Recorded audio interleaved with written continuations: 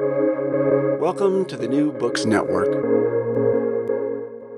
Hello, listeners. Welcome back to New Books in History, a channel on the New Books Network. I'm your host, Jana Byers, and I'm here with Sharon Strokia, Professor of History at Emory University, to talk about her newest book, Forgotten Healers, Women in the Pursuit of Health in Late Renaissance Italy. Hi, Sharon. How are you? I'm doing well, Jana. Thanks so much for having me on the show. Oh, thanks. I'm very excited. I loved the book, and I'm really so excited to talk to you about it.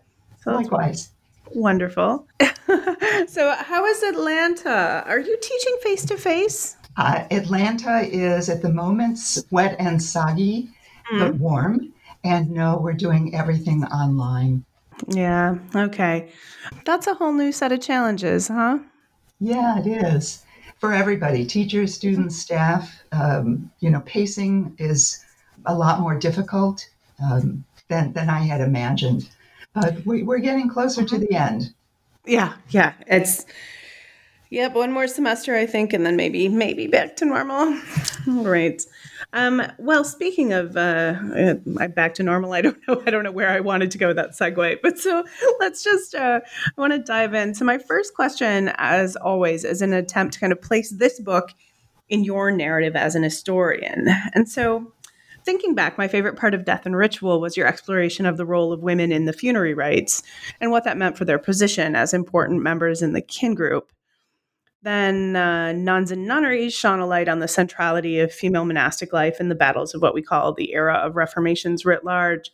So here I see you moving your spotlight to a new area, suggesting that women were not only involved in Renaissance medicine, but were in fact central to its practice and progress. Is that a fair characterization of how this is going? I think that's a really good summation of my own intellectual trajectory. So, as you know, I was trained as a social and cultural historian of Renaissance Italy and published those earlier books and other articles that really dealt with the various intersections of women, family, and religion in 15th and 16th century Italy. But about 10 years ago, I started to get interested in the history of health and healing, but I had no training in that field. So I thought the best way to approach some of these issues in the history of medicine was through the lens of gender and the lens of labor history, rather than trying to contend with materials I knew very, very little about, like academic medicine or modes of textual transmission. So the way I see this book in terms of my long-term intellectual makeup is that it does represent a combination of abiding interests that you signaled earlier, but interwoven with newer questions about knowledge production, about commercial innovation, and the early modern culture of empiricism. So I would say that I've retained all of those earlier interests, but now try to respond to what has often been called the material turn in early modern studies. Very nice. That must have been fun. I've been thinking a lot about what you're consulting. So, and I would like you to tell our listeners about that. So let's talk about your sources for a moment. What are you using? Where did they come from? How did you find them? What's the relationship between the source base and your argument? Just talk a little bit about that for me. Yeah, as you probably know, I'm an archive rat of the first order. I just love working in Italian archives, and in particular in Florentine archives. So I came to Forgotten Healers partly by accident and partly by design, because once I finished my previous book on nuns and nunneries in Renaissance Florence, I learned that I had collected all kinds of fragmentary archival material that documented religious women as healthcare practitioners, particularly in the realm of pharmacy and nursing. And I thought, well, maybe I'll just try to do something small with this until I settle on a new project. But I realized that, in fact, this was a new project. And then I just went full bore and tried to really look for other kinds of materials. So I think, just to address your question more directly, one source base that looms very large in the project is a narrative source base comprised of letters. Women in the 15th and 16th century wrote just a large number of letters. I think it was, a very feminine genre. They established epistolary networks. And so I'm using a lot of letters, particularly coming from the Medici court, but also from institutions like convents. So nuns were great letter writers, in part because they couldn't get out and about. So, narrative sources that range from letters to kind of chronicle descriptions of miraculous cures or canonization proceedings and the like, which have a sort of narrative form. But I try to enrich and check those narrative sources with more what I would just call kind of quantitative data coming from account books, right? So Italians were wonderful paper pushers, and they kept all kinds of account books, sometimes interlaced with narratives, so that you can find not only the numbers of what convents were selling at what price and so forth, but those are interspersed with little narrative entries. So it's a kind of hybridized form. But the account books were a wonderful, rich source to tap. And then, of course, things like statutes that would give me a more prescriptive sense, petitions that were attached to statutes. So things that are not perhaps linear in the way we think about them because of the way they were archived. And then finally, visual materials. I do try to make some use of visual materials, such as manuscript illustrations, material objects like pharmacy jars, and so forth. Wonderful. As you're talking, I'm nodding along. Yes, of course. This sounds so familiar. It is funny. So many historians, when you ask them what brought them to their new project, they're going to say, well, I was working on this thing, but then I found this in the archive. It's like, it's so true. Wonderful. It is. And I think, this is how history, can have a great deal of intention behind it, but is also very serendipitous. Yeah, absolutely. And that's why, you go to the archive and it's hard not to be inspired when you're in such a wonderful space. Sometimes cold, but good space. All right. So the next, we've got a couple big questions here. So my super big, what do you see as the primary argument with this book? What's your overarching argument? Well, my overarching argument is that, simply put, a wide range of women were involved in healthcare and medical provisioning, and that they were socially important to the delivery of healthcare services in this period.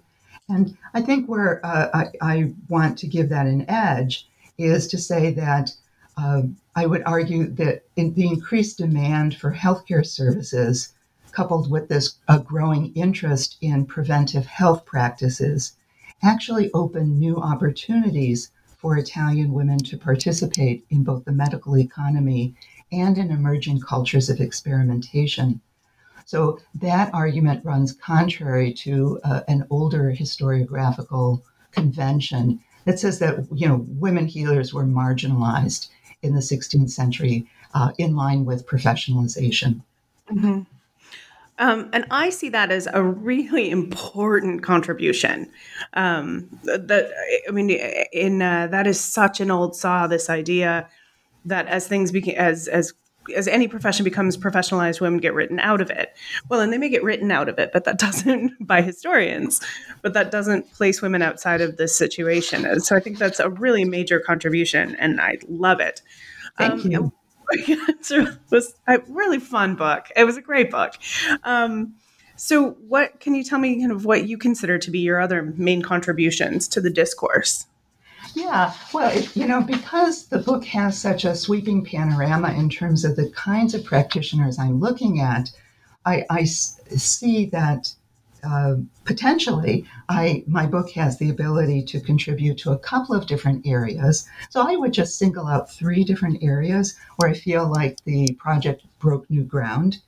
And the first would be that my study takes a more body-centered approach to healthcare that focuses attention on what Renaissance Italians actually did to treat and prevent illness.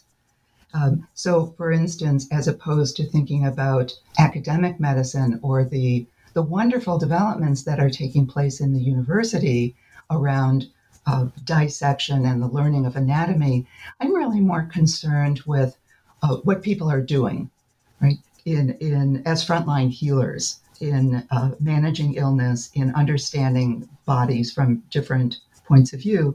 So one of the results of that body-centered approach is that we can cut across the widest possible range of activities and social strata. So as I hope we'll discuss later in the podcast, some of the people we'll meet in the course of the book really cover a very broad range from the top echelons of the Medici court, all the way through orphaned girls who are working in syphilis hospitals. So I think that this body-centered approach allows us as scholars to appreciate the value and meanings that contemporaries attach to different services within this pluralistic medical marketplace. Mm-hmm. So that would be one area where I think I contribute to the discourse. A second area would be that I argue that Italian women working outside traditional guild and academic settings became invested in empirical knowledge making through the pursuit of health. So I think that my study expands the reach of empirical culture into the female spaces of Renaissance courts, convents, and charitable institutions. And in this way, I'm taking a primarily skills-based view of early modern knowledge production that emphasizes how the work of the mind and hand were unified. So that kind of approach allows me to examine the ways that body work provided avenues for Italian women to participate in the culture of experimentation through making remedies or through writing out different recipes and exchanging them, through to trying out different kinds of care practices and so forth. So that would be a second area. And then a final area would be to look at the commercial dimensions of women's pharmacy work in late Renaissance Italy. We've learned quite recently that women were very much engaged in different kinds of pharmaceutical work, making remedies, but no one before my study, I think, has really leaned into looking at these female-run businesses. So I'm looking particularly at convent pharmacies because, of course, convents as institutions kept excellent records, and they were also extremely important vendors within this medical marketplace. So what I was trying to do in the book was to show how nuns worked at the nexus of the market and the laboratory as both medical artisans and entrepreneurs. And I'm able then to reconstruct what their business looked like, what kind of products they sold, their clients, have a little bit about prices and so forth. And I think that makes a contribution then to both economic and labor history. So those would be my 3 areas. That's amazing. That's you're just like, okay, just let me radically change the way we think about this. Done. Well done. Okay, so you bring up these groups of women you discuss in detail. So let's spend some time on them. All right, and we'll start with the top of the food chain, the top of the social strata, social scale with the Medici. Old friends of all Florentine historians. So talk to me about these women. What did you learn? How do they help us understand this topic? Well, one of the things that I learned about Renaissance women in general is that they tend to have a pretty high degree of health literacy. And that is a surprising thing, because the sort of conventional wisdom is that, much of the sort of home-based practice, was not very biomedically astute, right? And it was all folklore and sort of, has a pejorative connotation. And I think one of the things I wanted to say about court women in particular was that they had, a good bit of training in the making of medicines, in learning how to diagnose illnesses, in using various sensory repertoires to understand the human body, reading vernacular texts. So they were really well prepared, even though they were living in a situation where they could literally call up a court physician who could treat anything, from an academic standpoint. Mm-hmm. So I think one of the things that really caught my eye in terms of the early Medici court in particular was the high level of health literacy, and then the way that Medici duchesses and court ladies actually put their skills to work in diagnosing illnesses, in making collaborative medical decisions with court physicians, sometimes running contrary to the medical advice of court physicians, who were on the payroll and so forth. And so there was a kind of negotiation of power that revolved around the issuance of healthcare directives. People had their own plans oftentimes for what kind of therapies they wanted to use in case of illness. So there are a couple of things I think of interest, and then also the other thing I would just mention quickly is that courts kind of cut across the social spectrum in that they employed a large number of people who were not noble or who were not patrician, and it was interesting to see how some of the lower tier employees and servants at the Medici court were integrated into the process of decision making and healthcare provisioning. I was thinking particularly of wet nurses and the so-called matrons or nurses of this Medici nursery that grows literally year by year. Of course. Oh, that really does kind of change our understanding of power, and like the idea that there's a negotiation there. It's really that's new. It's fascinating. So with nuns, you're back on familiar ground as well, yes. Continuing to help us see the way convents were intertwined with like just so many layers of urban Italian life. What's going on there? Well, this was, I think, one of my first clues from previous work. These account books were meticulous in many ways, because nuns had to have their books audited. They kept their own records, right? And so they were able to write down in whatever detail they felt was appropriate various kinds of expenses or things that might have escaped the attention of somebody like a notary and so forth.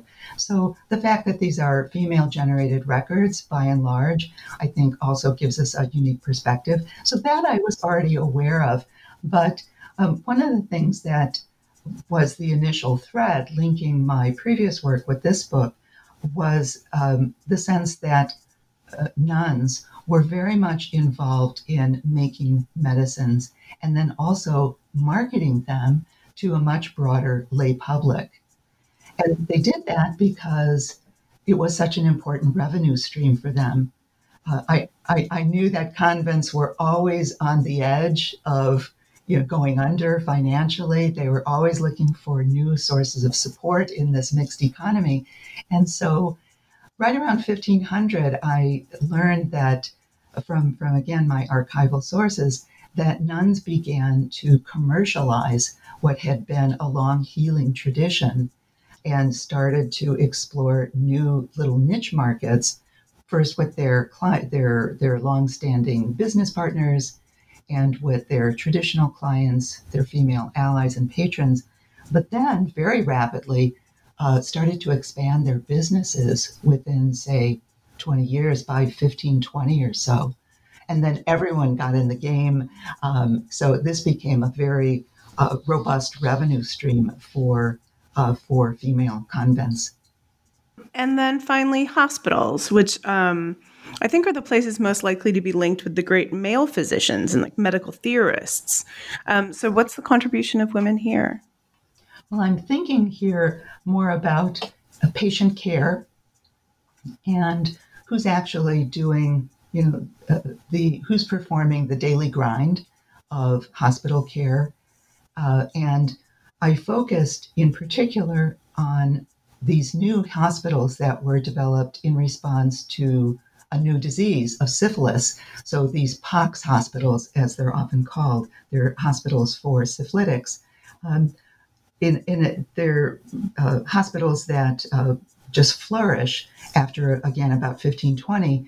And the syphilis patients needed a great deal of care when they took this particular therapy, when they took a treatment that was designed to certainly reduce their symptoms, but hopefully put them back on the road to good health.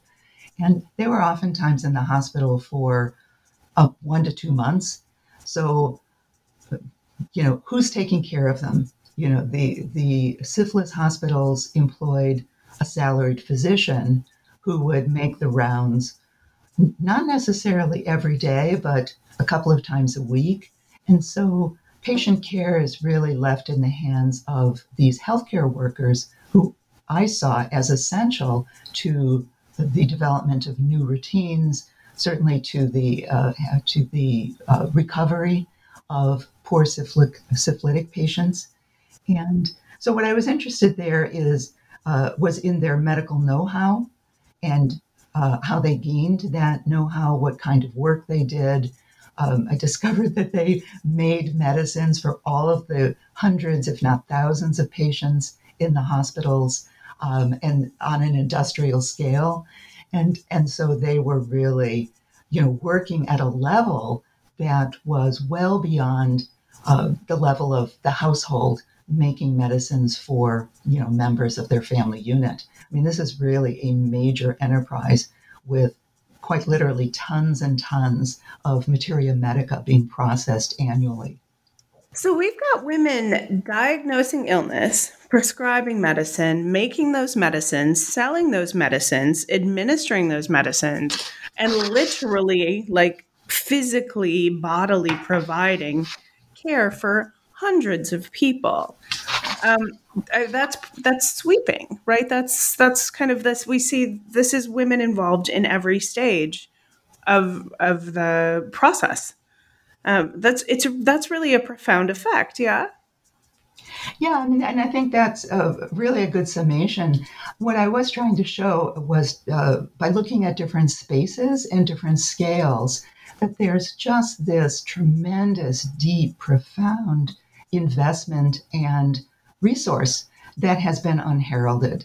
And that's why I called the book Forgotten Healers, because, these women working from, say, the household and, even a court setting or the household court setting, all the way to large institutions catering to many, many thousands of inhabitants, really were central to the delivery of healthcare in the 16th and 17th centuries. Mm-hmm. In a fairly sophisticated medical system, it seems. Yes. Yeah. So am I leaving anything out there? What else do we need to discuss? I think that you've appreciated my appreciation for, the skill levels of, a variety of different female healers. I think what I would just emphasize is the ways in which some of these women, certainly not all, but a number of them became hooked, if you will, on kind of scientific experimentation. Right? They really enjoyed working with their hands. They enjoyed experimenting with materials.